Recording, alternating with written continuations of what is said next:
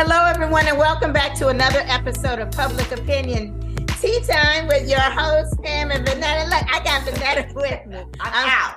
Okay, we ran into each other. I was out dining, and she called me, and I said, hey, I'm out at this restaurant, and she joined me, and she came back here with me to what I call the Couch of Wisdom, and we are going to be discussing what everybody is talking about, and that is the death of Tina Turner. And Tina Turner is the queen of rock and roll. She just passed away, and everybody is talking about her death. Tribute. Everybody is paying tributes. Everybody is just discussing her. And everything that people, I believe, have been saying that I have read and heard about is just her strength and her resilience. And at 44, they were like, she had a revitalization. And I'm thinking 44 is young. But I just saw her play 2 weeks ago. Yeah, we both went to see the play. I was fortunate enough to be able to take my mom to see the Tina Turner musical. And my mother absolutely loved it. I was telling Vanetta about a week ago or so, I said my mother was so moved at the intermission. She was like in tears because she said, oh, I remember when she was talking about how she finally got away from Ike and how she had gone to the hotel and said, I only have 36 cents to my name, but I promise I will repay it. And she thanked the man for his kindness. And my mother remembered that. So I just, it's so many things to think about when you think, not even just her music, which was phenomenal. Iconic. But with those legs. Yes. I remember when I was young, they were insured by Lords of London. Oh, yes. Isn't that something? Right. Her legs, her forearms, everything about her was just iconic. And she was hair. Yeah. And she was born Anna Mae Bullock and Nutbush, what, Mississippi or in Tennessee or whatever. I thought we said Nutbush. Oh, we got it. Was Nutbush. It was Nutbush. I remember that. But and raised by her grandmother when her mother left. Yes. Now the play inferred that who she thought was her father was not her father. I just remember the fact that her mother left because she had finally had enough of the abuse. And she left with her sister, her older sister. Right. And she was raised, like you said, by her grandmother. And then she went to live with her mother when she was like 17. And that was when and then she ended up going out and she went to a club. And that's where she found Ike, who was older than her. Yeah. And already had a somewhat established career. And he was calling on women to come up and sing for his review. And she got up there and sang and knocked everybody out the park. So she ended up being with Ike. But it was a very tumultuous relationship. And they fought and she actually, and I didn't know this, like we discussed, she got pregnant by actually a band member in the Ike and Tina Turner review. And, but he kicked him out the band and she ended up staying and had no child with him. And he just forced her into so much. He was abusive physically, mentally, and everything. I think he played in the movie, it showed that he played on her sense of abandonment. Yeah. But you know what? She finally found the strength to leave him. But she wasn't an overnight success in her solo career. And that's, and those are the things that I take away from her whole life story is number one, her resilience.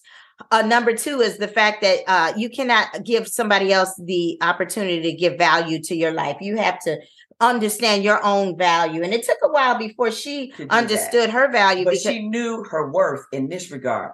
She was not going to compromise when she left him on her musical style. Right.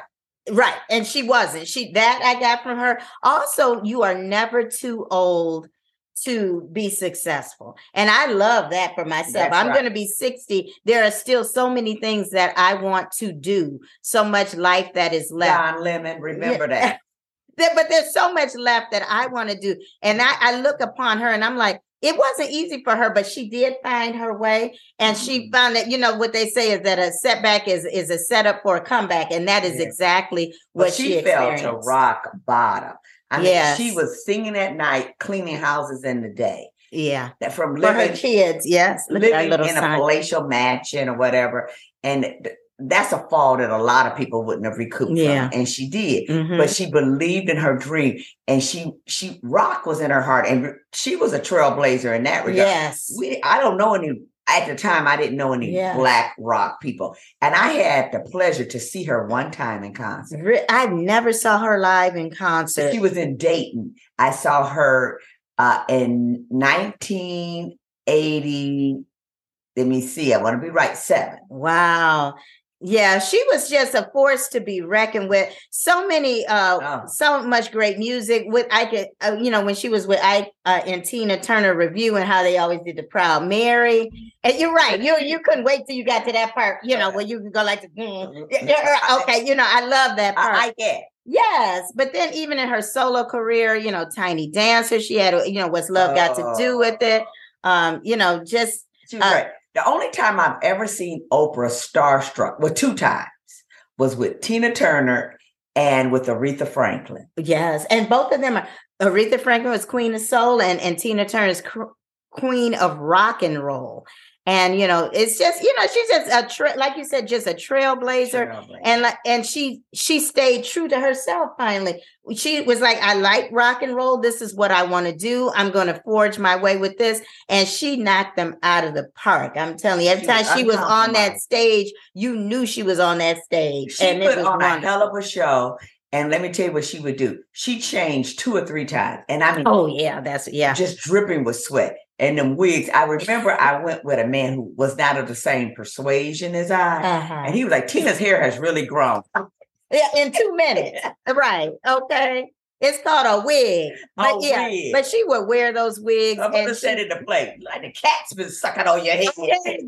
But you know what? There have been so many tributes that have come out. But I'm just going to read a little excerpt from the tribute that Angela Bassett paid to her, because Angela Bassett played her in the movie What's Love Got to Do with It, and she said that how do you say farewell to a woman who owned her pain and trauma and used it as a means to help change the world?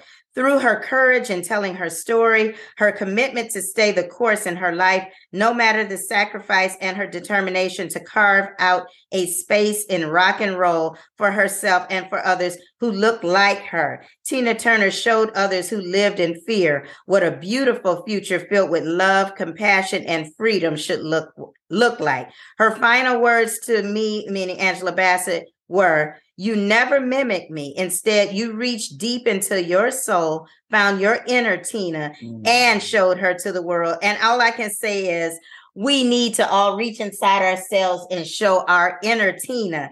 And so in parting, all we can say is, she is simply the best. And that is so true. She is simply the best, better than all the rest. So until next time, if you enjoy watching us, continue to watch us on Facebook, YouTube. And if you cannot watch us, listen on the go wherever you get your podcast. Until next time, we'll see you for another episode of Public Opinion Tea Time.